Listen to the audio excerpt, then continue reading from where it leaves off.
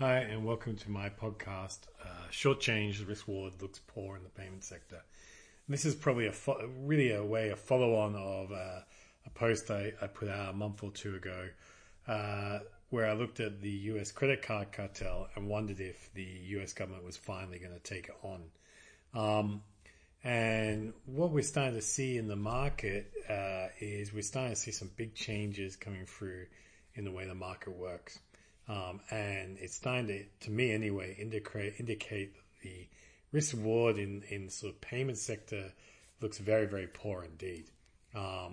So one of the things that I've always noticed with the market is one of the most dangerous places to be invested is in an area where a cartel is beginning to fall apart or is beginning to break apart under competition.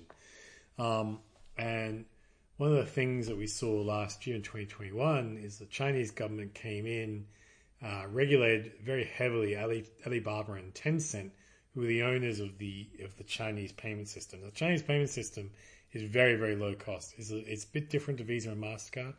In the sort of credit card payment system that we're all familiar with in the West, the retailer really pays the big fees, about 3% all in, 2.5 to 3, sometimes a bit higher.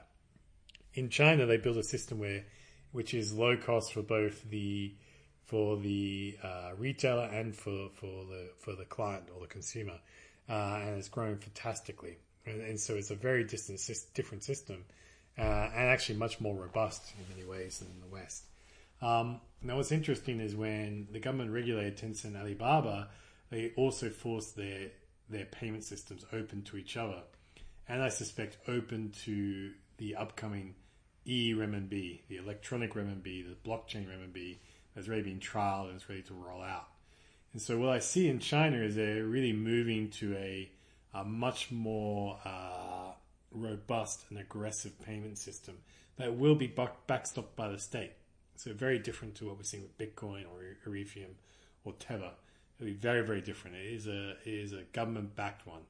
I know that takes away some of the attractions of crypto for some people, but it does mean with the full force of the Chinese government behind it, you can assume that it will be widely used within China and probably outside of China too.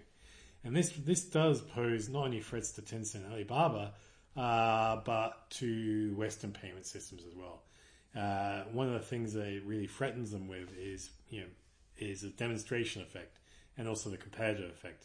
If people look at this and think, if the West look at this system and see a successful introduction of a new, much more efficient, cheaper payment system, then you could easily see it starting to be rolled out into the rest of the world. Now, when we look at Visa, what you can see is that their spending volumes have really been flatlining in Asia since 2013. Now, what I try and point out here is, and something I've been pondering myself for a while, is typically when you start to see competition coming, technological competition coming, you start to see volumes decline, you're seeing your competitor's share price get destroyed, you would normally see shares start to derate as more and more uncertainty gets priced into the market. That has not happened really with Visa and MasterCard.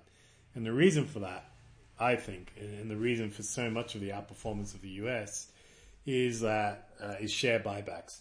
And share buybacks, are done, and the way I look at them, I don't know if the corporates do this themselves or it's an independent market, but they look at, when they're doing a share buyback, you can still justify the idea that you are creating value if the bond yield or the bond yield that you've issued is lower than the earnings yield. So earnings yield is PE inverted. And so we take a look at Visa, what you can see is that the Visa earnings yield has declined massively over the last couple of years in line with a very, very steep fall in the bond yield for Visa. And so you can justify share buybacks on that sort of basis, and I think the market is being very efficient in pricing that on. But the upside for Visa and MasterCard of both doing this, issuing debt, which they don't need to do, and then sort of creating value between arbitraging the earning yield and the bond yield, is that you get stocks that trade at 20 times EV sales. That includes the bonds they've issued. And this has re-rated the entire sector. So if you look at like the FactSet Financial Technology Index, it's just one I chose because it included all the companies that I think look interesting and at risk in the payment sector, it's been a very good performer over the last 7-8 years, but just recently it started to decline rapidly. And one of the things I would say for someone who spent a lot of their time last 10-15 years looking for stocks that could decline rapidly, what I would say is that the makeup of the financial technology, fintech payment area does strike me as one where there are huge downside risks. You're already seeing a lot of weakness in smaller cap names. You're starting to see rising competition. You've got the demonstration factor happening in China. And you also have what now looks like very hard to justify very low bond yields. So if we saw any sort of a normalization in bond yields, the fintech area looks, I think, troubled.